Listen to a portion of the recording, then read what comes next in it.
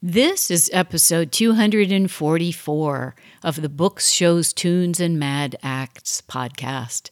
This episode is titled Rockin' with Jerry Williams Jr., a.k.a. Swamp Dogg.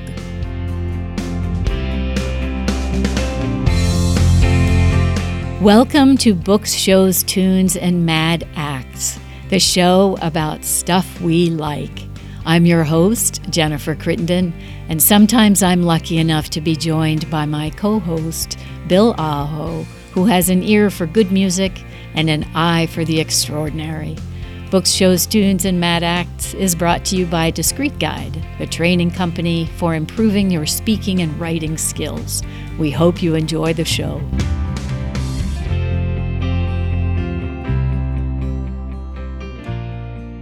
All right. Welcome, everyone. I'm very excited to have a new guest on the show today. And Bill Aho is with me. I'm not going to forget him this time.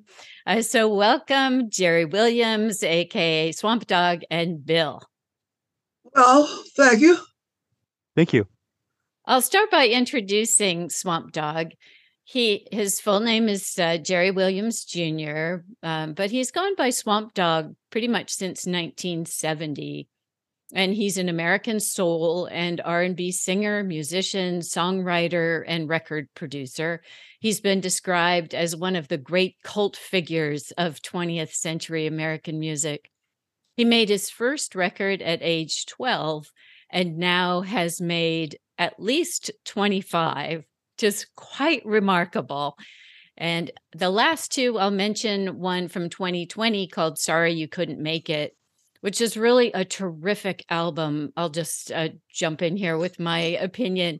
And there's a really great video on YouTube where you can watch a full concert of that album, which I just loved. I so enjoyed watching that. So I highly recommend that. And then the more recent album from 2022 is called I Need a Job So I Can Buy More Auto-Tune. And I hope that we'll get a chance to talk about why you chose that title. As to why he chose the name Swamp Dogg for his alias, I can't resist using his own words here. And partly the swamp came from a description that was made for the kind of music that he does, sort of a funk kind of music from that era of 1970. But then he also chose dog, and I think the dog lovers amongst us will enjoy this. He said he came up with the name Dogg because a dog can do anything. And anything a dog does never comes as a real surprise. If he sleeps on the sofa, shits on the rug, pisses on the drapes, chews up your slippers, humps your mother-in-law's leg, jumps on your new clothes and licks your face, he's never gotten out of character. You understand what he did.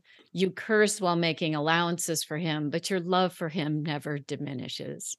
So welcome, Swamp Dogg. So happy to have you on the show. Happy to be on the show. You know, I was at your birthday party show last year, and it was just amazing. I could see that that you were getting lots of love from the audience. I mean, everybody there was just enjoying your performance and just you in itself. At the end, you were even walking through the crowd singing, and people were following you. It's like the Pied Piper going through a concert at the end, and you were just leading them around. And because it was your birthday, then we had cake. It was a pretty amazing night. Was it as much fun for you as it was for us? I hope so, because it was a hell of a lot of fun for me. Yeah, just having another birthday is cause for a celebration. You know, I just gotta give a shout out to your daughter, Dr. Jerry Williams. She works with you a lot, it seems like, and she really was a great co-host for your birthday party. I mean, you could see she was organizing stuff, setting up the stuff for the shirts and everything. I mean, she was great behind the scenes and in front of the scenes. She's fantastic. She's my baby daughter. She's the last girl. I had 5 girls. Oh, wow. And she's the 5th. and she chose to be a neurologist. Mm-hmm. She also told me she was going to take over my career, and, and so she could stop watching me fuck over it. So straighten you out. yeah, so she has, and things have gone very good since she's taken over. Mm-hmm. Yeah. You know, you've written so many songs. I was just amazed when I was going back through your repertoire. Just the number of songs is amazing. And then, you know, the difference in them, the variety of them, how funny they are. I was really knocked out by your skill just as a songwriter, not to even mention a performer and musician. So, can you tell us a little bit about your songwriting process? Okay. When you say the process, what do you mean?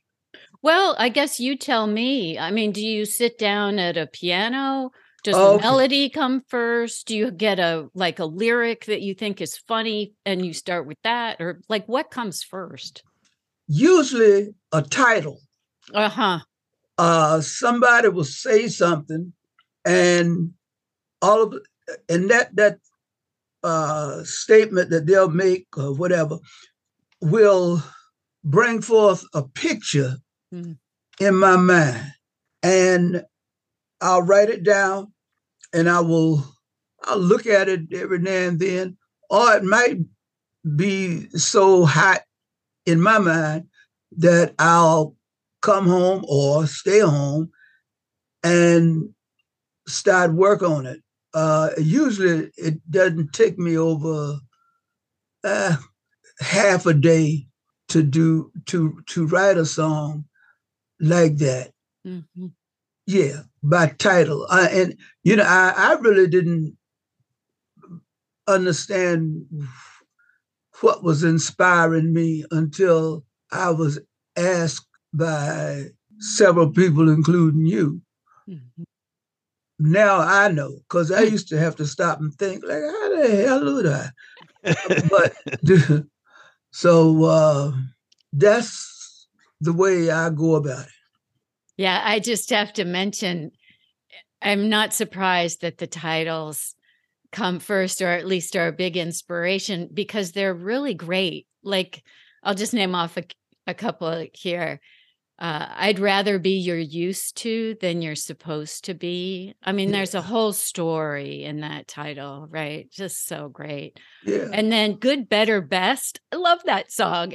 But again, the title really, says it. Oh yeah, and then of course, the very famous song, Don't Take Her, She's All I've Got. Yeah. Again, a whole story in that one. Yeah. So, I was curious about that, because titles are full of words, and often your lyrics to your song are also, it's not that they're wordy, but the words are really meaningful. You're not just singing songs that are just, la, la, la, la, la, or whatever. So, tell me about your relationship with words. Have you always been really comfortable with words? And what do you attribute your facility with words to? I don't know why, because I was always being told to shut up. So, I'm lucky I speak any words at all. Now, I messed around and forgot the question. Well, I just wondered if words had always, if you started with words at a young age, or if you attribute, your affinity with words, your comfort with words to something in particular. No, I love to hear people talk. Mm-hmm. The things that they talk about. Where I was raised, there was a bunch of old guys. Now I say bunch of old guys. I'm one of those old guys now, but they weren't that old. I was listening to them with their war stories and so forth.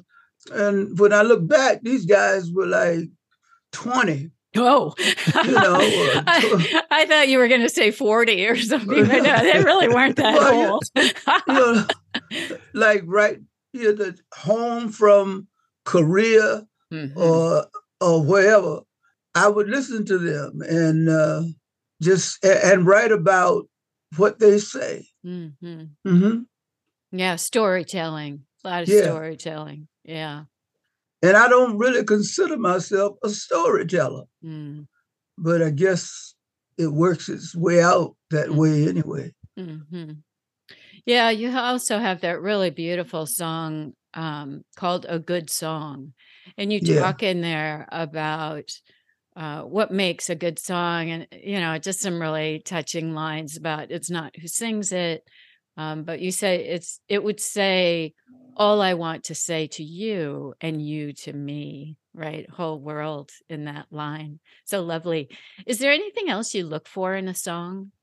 Yeah, I try to get an idea of who could sing it, who would sing it, and I try to keep that in mind also, because all I have at that moment is some words on paper, but I also need someone who's going to be able to get it out in front of the people so they can hear it, and that's usually a difficult job, but it goes with the territory. Do you have a go-to person that comes to your head first when it comes to the person that you're thinking about, or is this different for every song? Different for every song. Yeah. So was there a connection that was made through that Don't Take Her, She's All I've Got song that ended up being such a big hit for Johnny Paycheck? Yeah, that was written by Gary U.S. Bonds and myself. Actually, he came up with the title. He'd seen it on the subway. He was on the way out to my house, and he saw it on the subway in a advertisement. He came by the house. He said, "Man, look, I got a hell of a idea here from an advertisement, and it's called." He said, "It said, don't take her. She's all I got." We did a couple songs. It's funny thing, we did a couple of songs that week, and the other one was a thing called "To the Other Woman, I'm the Other Woman." Gary brought both of those to my attention, and we just drank and had fun and wrote the songs. I wish there was some magic or something that would make it sound so great, but I can't make it sound any greater than it was. Yeah, it sounded like the magic was just there anyway. I mean, you guys getting together and having those experiences and talking about stuff, it sounded like it was a real brotherhood per se. You guys were this similar mindsets and just could communicate that in the music real well. Right. Jennifer, that's who you should be interviewing. You should interview Bill. I know. He's an interesting guy, isn't he? Yeah.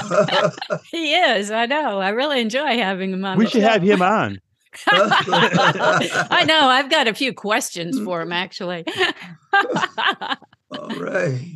I mean, that's one thing about your career that I really notice. I mean, the 25 albums, amazing. And then the number of songs. But, your work ethic is really tremendous, right? I mean, we talk about magic, right? And there's a lot of that, no doubt.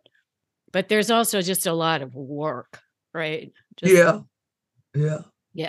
And that, I congratulate you for that. That takes a lot to keep going, in this industry. I think especially it really takes a lot of will to keep going. A lot of people, a lot of writers, good writers, will make themselves or position themselves so they have to actually have someone else tell them the next step and all of the steps in order to get a song over or something like, to get a song done. Mm-hmm. And I have done that, but not that many times.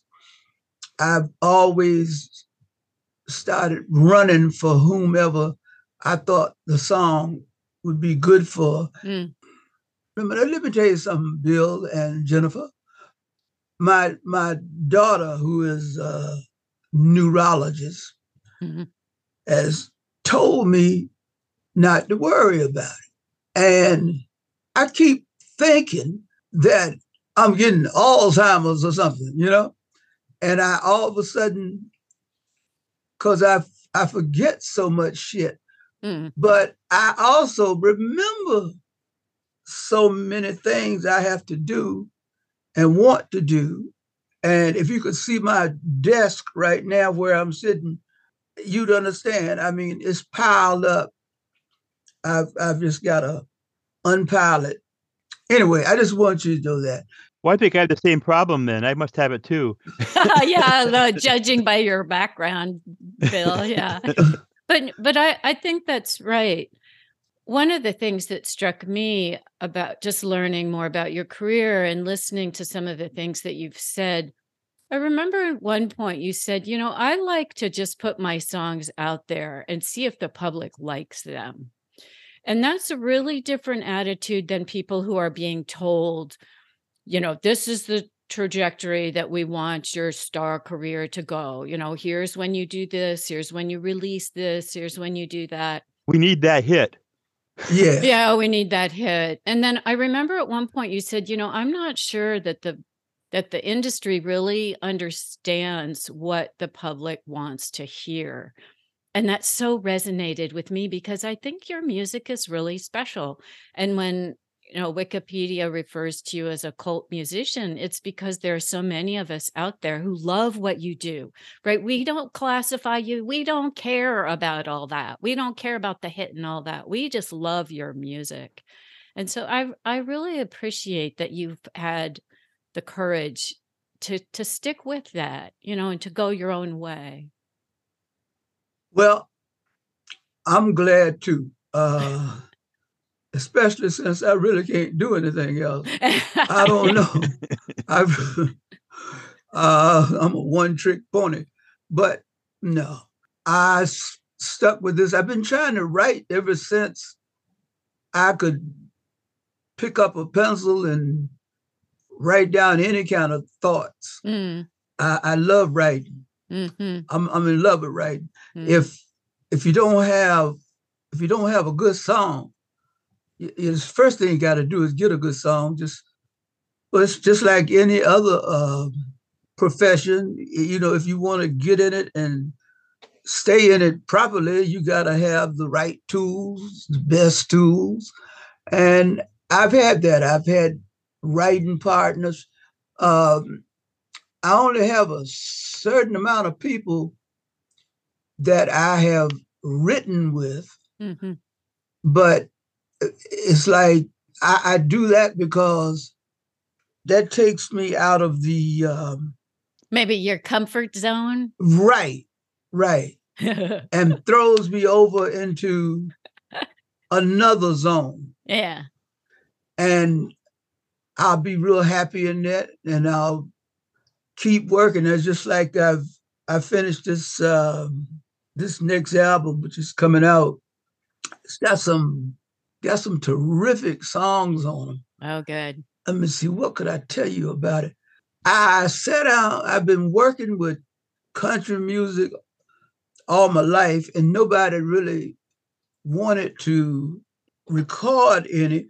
Well, I was in New York at the time, and you know what New Yorkers think of country music. So I had to write other songs in order to stay current, because I would have starved to death on with this country music.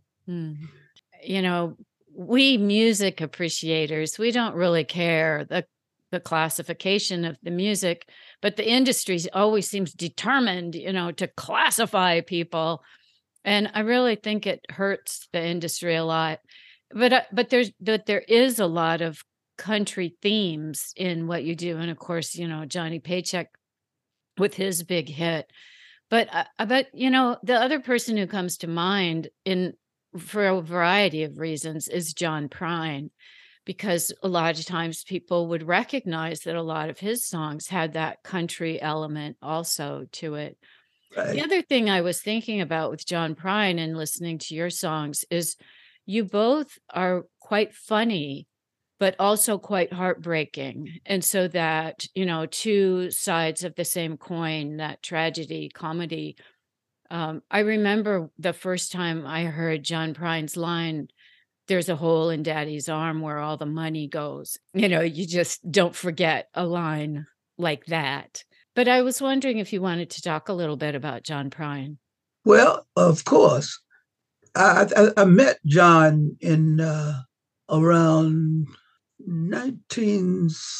1968, maybe Mm, 67, 68. He and his manager had gotten John signed to Atlantic Records. mhm, But at that time, if you weren't Wilson Pickett, Aretha Franklin, Don Covey, mhm, you weren't going to be heard of unless you were real lucky, mhm, because that's what was making their money come in. And then you had Aretha Franklin at the very top. mhm, That's what they were pushing. mhm. I took "Don't Take Her, She's All I Got," some other songs, to the other woman. I'm the other woman. Uh-huh. Um, Now they passed on all of that. Oh.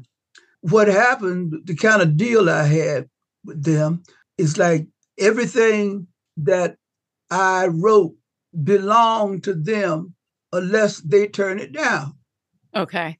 And they turned down everything I brought them. Yeah.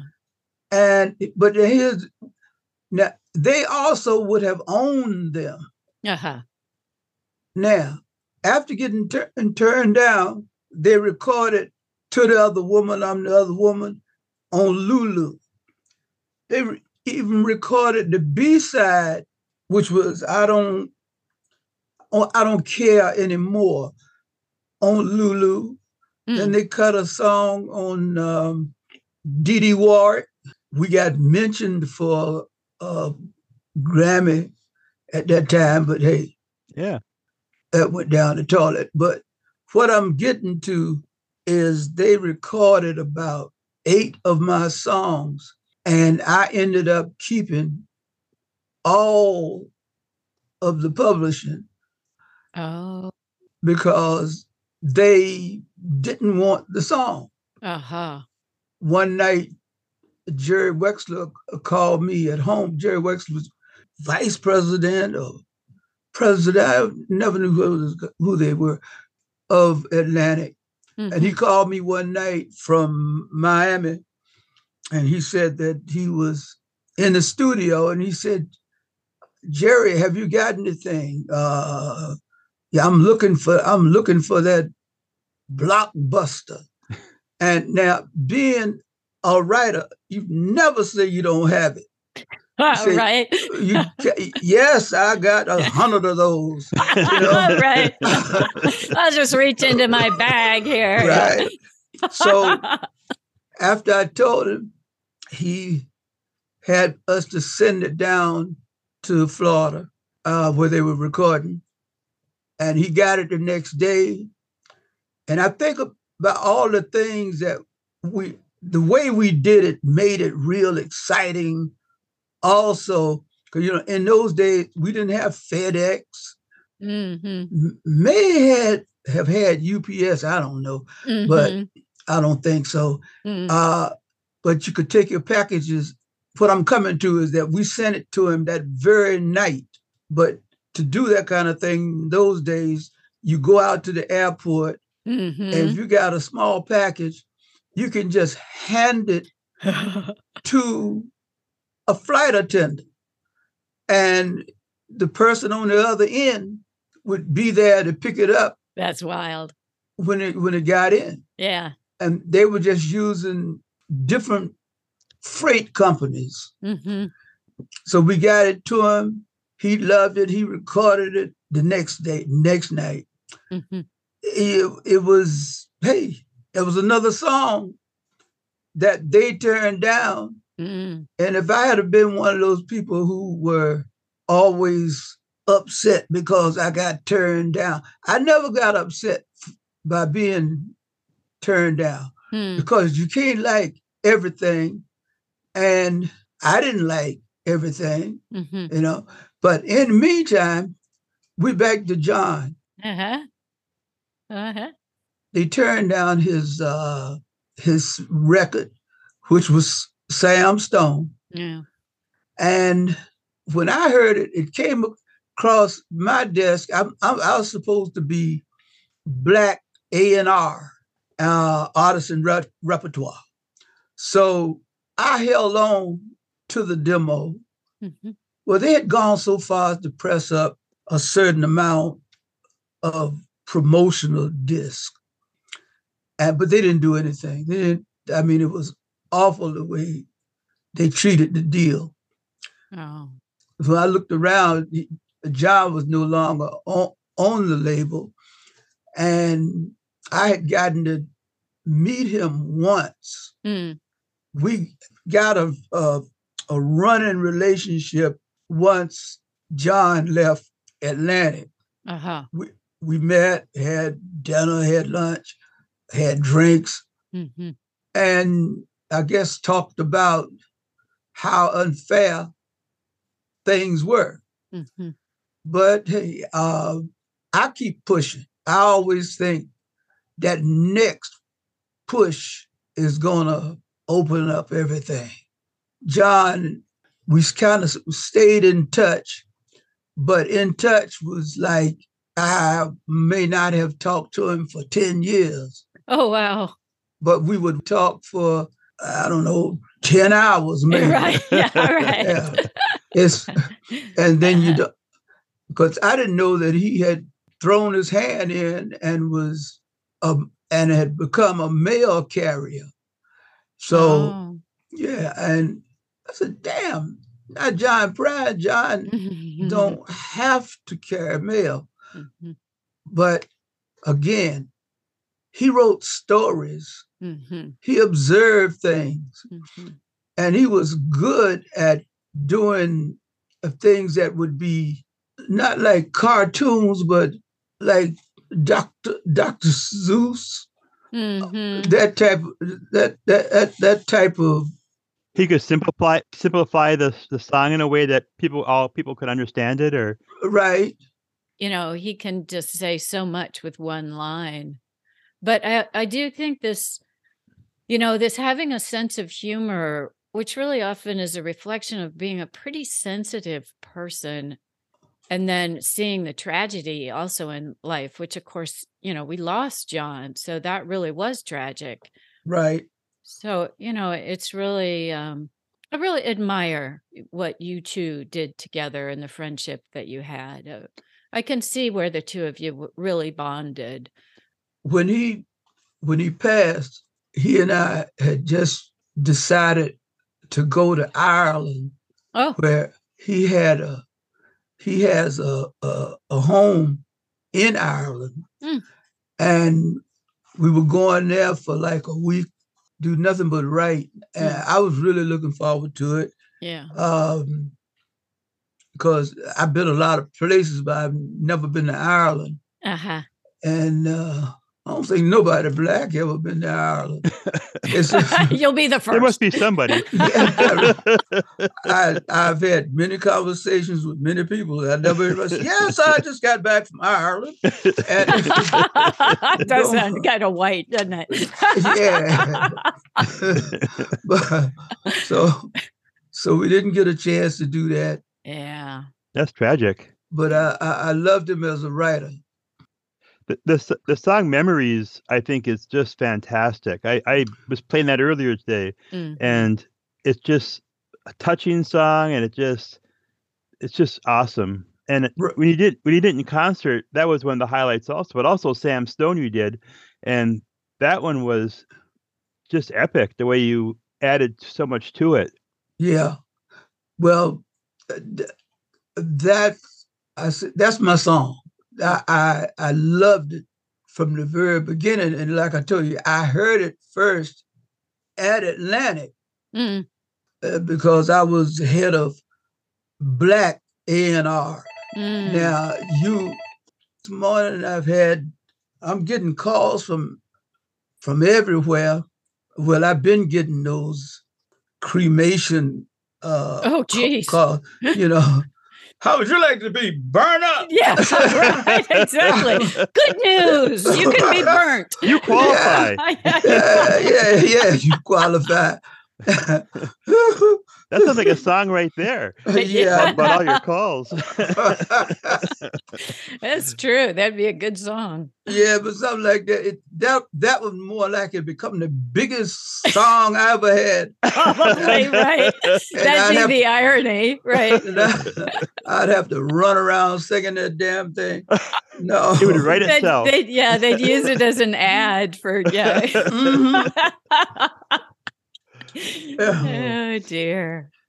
Don't take her. She's all I got would fit right in there. You see her laying there in that little box. Oh, dear. Down on your knees begging, don't take her. She's all I got. That's sad. Let's move on. Okay, yeah. Right. We can move on from that. Your music has so much heart and humor and a really good share of sarcasm. Do you have a particular favorite song that you've done? You believe it or not, I love other people's songs better than mine. Really? Interesting. You're too close to it. Maybe that could be, but I got several favorites.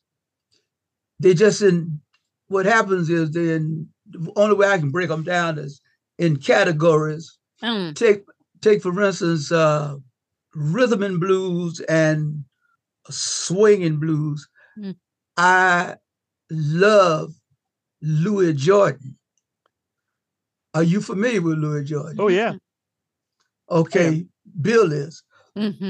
And he wrote some of the great songs. He was actually the first to make videos for his songs. Oh. Now we talking the 40s here. Oh, wow. And he's making videos. And the songs, they sold, and one thing he did have going for himself, I can't think of the fellow's name, but the president of, at that time, MCA was his manager. Oh. So while he was president, he could have taken almost anything and made it a hit. He was a high energy guy. Yeah. But one last thing about Louis Jordan before we go away, I'm just finishing up the book by Art Fine. Yeah, that's my buddy. Yeah, and he mentioned in there how one of the New Year's Eve shows that he did, that you came here and did the whole set. You were supposed to do a whole set of Louis Jordan, and it sounded like it must have been an awesome New Year's Eve show. Well, it was. It was. We give these shows every New Year's Eve, and it was just the idea was, okay, I think Art, myself, 4 other guys, that we all shared the love of the same type of music. We started throwing New Year's Eve parties, but they were for us. Yeah. Instead of having it at one of our homes, we would rent a little space and have it there. Yeah, but actually became famous because people wanted to know if we're going to have it this year, if we're going to, and we had several of them. And then we started bringing in acts from the era, like we had Screaming Jay Hawkins. Oh, wow. One night. Then we had Did he put a spell on you?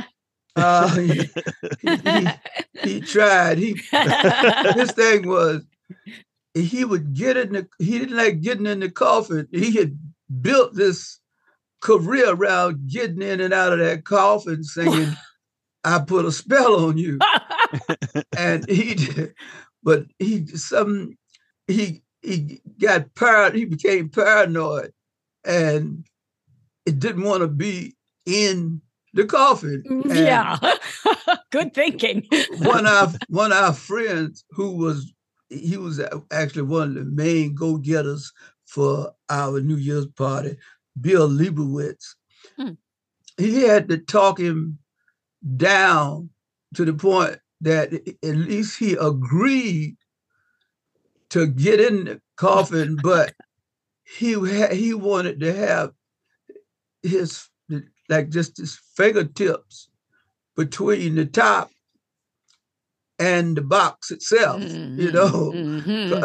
An escape route. Yeah. Safety net. Yeah. I wouldn't have gotten in it, number one. I know I right. Yeah. No, you know. You get the cremation calls. Yeah, right. So, and he started it with the whole getting in the coffin thing. Yeah. At the time, I think he was on Decca Records when he did it. And and I don't know if he expected it to become as big as it did. Yeah. But, you know, well, anyway, we finally got him. Now, you did a New Year's show just a few months ago. Was that part of Arts or was that a different New Year's Eve show in itself? Different one, because what happened, my daughter, Jerry, she started a New Year's Eve concert and party and bring in some people that we hadn't seen, right, hadn't heard of and all that kind of stuff, like question mark and the Mysterians. Oh, wow. Yeah. Oh. We brought when the last time you seen them. So we had people like that. That sounds really fun. Yeah, it was really fun. Yeah, people came from all over the world after the first one to come to the second, the third, and I think after that we couldn't do it. That's when the COVID came along. Yeah, you come up quite a few times in Art's book. Art talks a lot about your shows and different things like that. It's pretty nice. I was surprised to see you mentioned so much. Yeah. Well, I'm glad you weren't editing the book. I wish I was. That might have been talking like that. Put some more in, yeah.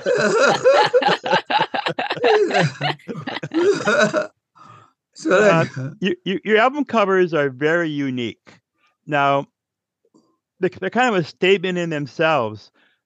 Are you a big part of that? Is it all you doing the process for the album covers, or? I always have to have creative control. I mean, it's just amazing the covers that you've done. It's just they say a lot of things about society, really, in a way. Right. Now we talked about Gary U.S. Bonds. It sounds like you two had a pretty good writing relationship. We did. Did you guys just write, or did you guys do some performances too? We only did one performance, and that was in Rhode Island. But it still basically was Gary is who they wanted. I was the driving force because he liked to sleep until 6, 7 o'clock in the evening. And I was up in Adam during the early hours. I could tell him where we were, what we were doing, and all that. It was, and we drank a lot. I think we got several things done because we drank a lot. We were always hanging with party people. And I if we hadn't watched ourselves carefully, we might have become alcoholics. And we did, but we didn't. Did the drinking help the creative process, or did that kind of slow you down sometimes? No, man, because then we would write some stuff so dumb that we were, and like we had one song that we did, Charlie Whitehead, who we brought into our fold as one of our co-writers, because we liked the way Charlie would put a song together. He wrote just like we did. As a matter of fact, he ended up having a hit on Travis Womack. He was guitar player for Little Richard for a long time. Okay.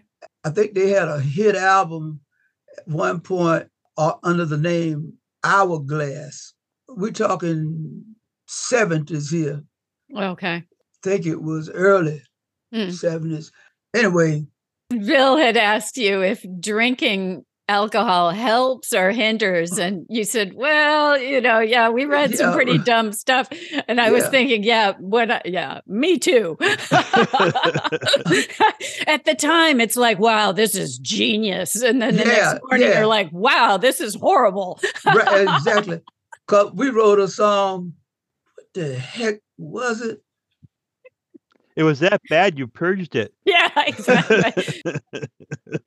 There's a reason so many songs are about drinking, right? Just one more beer and one more tequila. We had a little small R&B hit on United Artists Records with Charlie, and called "That Ain't My Wife." And we had, then we wrote another one. It was called "Shoo-Doop-a-Doop-Doop." More power to you. That sounds like a drinking song. It was. It charted with the staple singers. Wow. It charted with Charlie Whitehead. It charted every time it came out. Oh yeah, my man who sung. She got the gold mine, I got the shaft. I think it was Jerry Reed. Okay. Okay, that sounds right. Yeah, I know that song, but I can't remember who did it. Yeah, Jerry Reed. So now that was another one of those don't give a damn songs. And it just charted about 5 times, I guess that says something about society when the don't give a damn songs are right. You can't keep a good song down, right? Keeps coming back up on the charts. Now see something like that, I like. You can't keep a good song down. There's some truth to that. They just keep coming back. Right. I like that. I've heard rumors, and you've mentioned a little bit about a new album, and I think I heard rumors about a possible movie that you were working on last year or for a few years, and the new album. Are those things going to see this year or? Yeah, it's supposed to. There were certain things that we were looking for the movie that would help us launch it bigger than some of those cheap movie attempts. I see. We managed to get around that. Then recording it is one of the more expensive albums. Okay. That I've done, because everything we wanted, everybody we wanted, we were able to get them. Wow, that's awesome. Yeah, a lot of the people didn't know Swamp Dogg, but they knew the other guys. So this album is a name dropper. Wow. Believe me, it's really, really great. The name of the album is West Virginia to 125th Street. Oh, neat. Because in my research, I found out that blacks had a lot of input in making of bluegrass. I didn't know that bluegrass had its start in West Virginia. Mm-hmm. So I got busy with a couple other writers, and we came up with these songs. They're great songs, but you gotta bear in mind what we had the best country players in Nashville. I mean, we didn't spare the sauce. We had the best, and they kicked ass. Nice. I'm doing the album cover now. The album is called West Virginia to 125th Street because they were doing bluegrass in Harlem in the 20s. Oh, wow. Yeah. So we call it black grass. Oh, sure. Yeah. Oh, I can't wait to hear that. Oh, I think that's going to be so great. Now, is the movie going to be part of the album? Is the movie like a side to the album, or is that different in itself? Well, is like a history type thing, or is it more about the making of the record? It's part documentary, but now this is the way the film guys. Now I'm not a film guy. All right, it's the way they explain it to me is it's not a movie, but it's not a docudrama. Okay. And it's not a documentary. We're going to have to wait and see. Yeah. We're going to find out. And now they were here last week because they had to get some more footage. Mm-hmm. I haven't even seen much of the footage that they have. I think when they were here last week, they showed me about 10 minutes worth of stuff. Okay. They supposed to be getting ready for me to be able to see it. I got pissed, and because this is my album. Yeah. You know, I'm one of the investors, you know, and everything. He said, man, please just wait. And I had seen enough to feel that I could leave it in their hands. I just didn't want to. Oh. What'd you say? Okay. Yeah, I'm fine. That's my partner, Moog Star. That guy. I did want to ask you about him. So I have to take my hat off to you because you can see him, Moog Star, in the videos with you. He's your keyboard player. And that guy, when he looks over his glasses at you, if I were in your shoes, I'd be like, did I mess up? Am I in trouble? He has a very serious look. Yes, he does. He's a great character. I really enjoyed watching him play. But yeah, and you sit right across from him. So there's no escaping that gaze over his glasses when he's looking at you.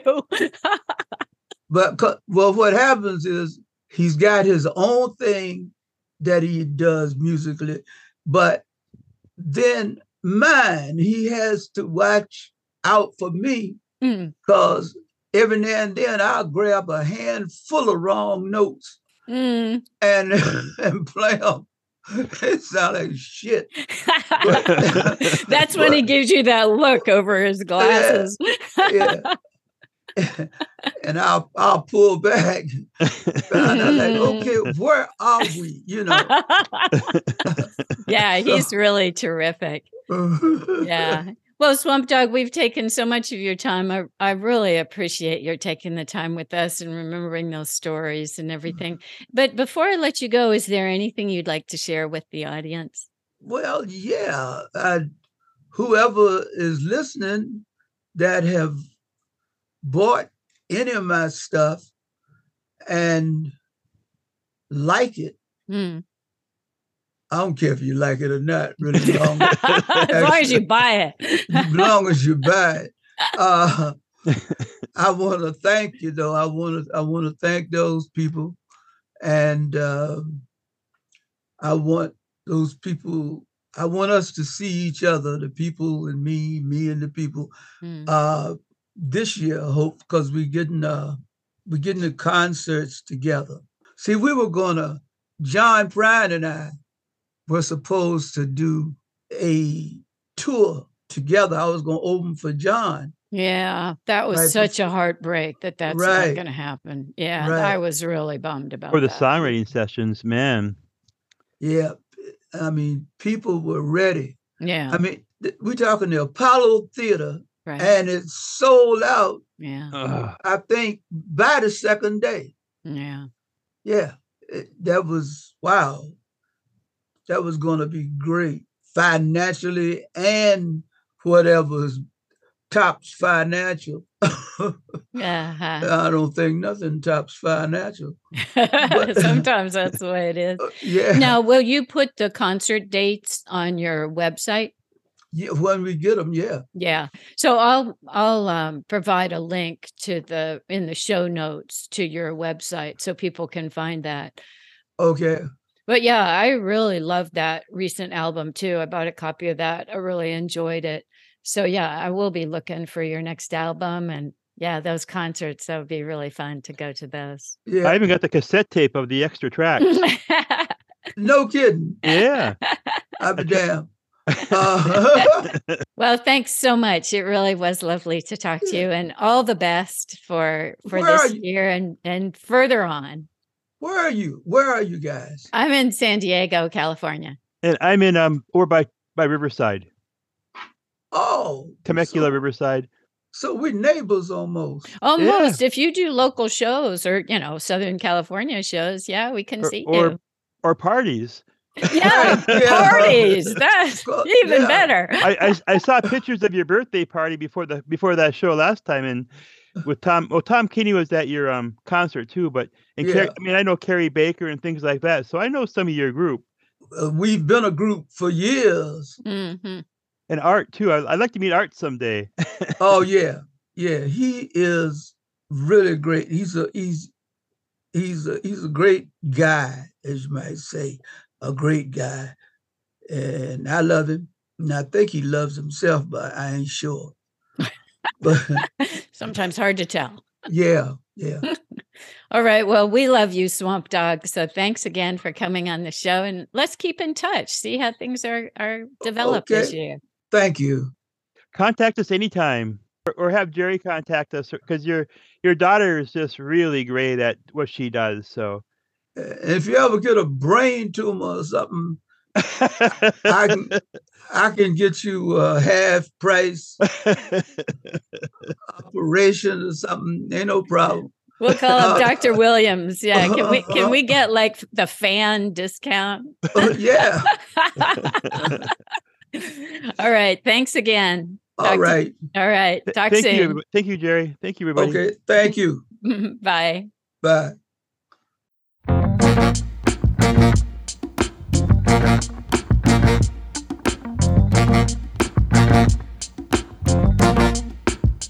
Good, better, and best. That's the only kind. Either one of them can mess up your mind. Good, better, and best. That's the only kind. Either one of them can mess up your mind. Ain't no such thing as a bad woman.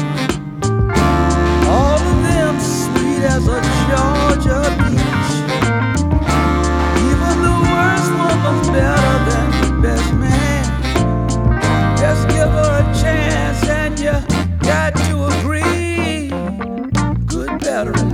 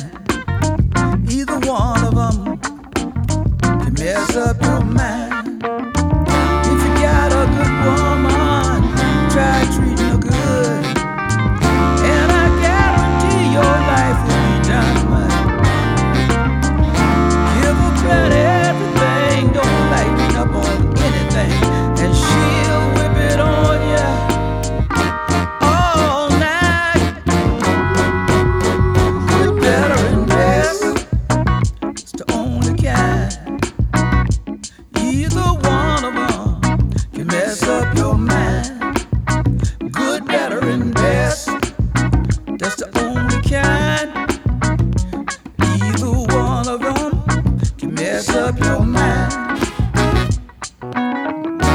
When you get a better one, it's like a dream.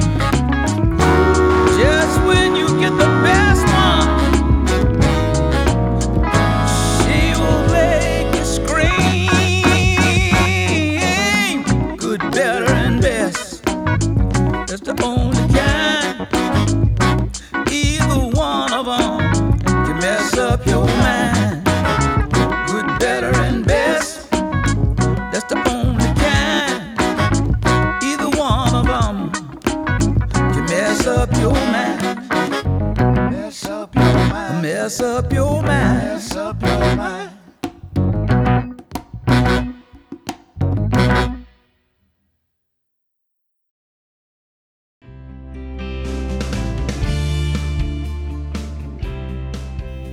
Thanks, everybody, for listening. We really appreciate it. Don't forget to check out the show notes for additional information about this episode. And give us a like or a thumbs up on Podomatic or wherever you listen to your podcasts. We'd also love to have your support on Patreon.